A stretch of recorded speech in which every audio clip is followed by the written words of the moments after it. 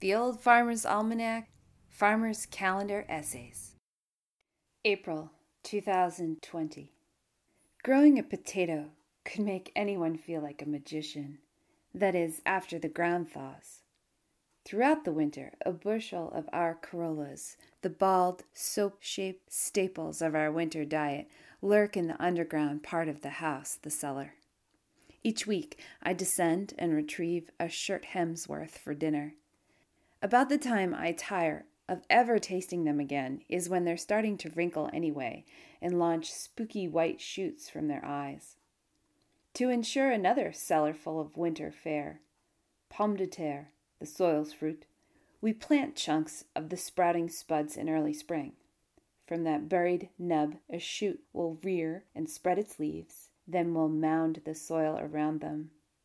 Even as they bloom, will push more soil against their shoulders, as if trying to rebury them alive.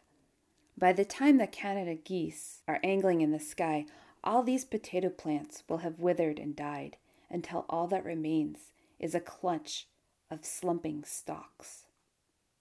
After you loosen the soil, plunge your hands in, I once told my dirt-averse mother. She obliged and replied, "There's nothing here." Then, like a girl who'd just won a prize, "Oh, look!" she exclaimed, as she exhumed an enormous tuber.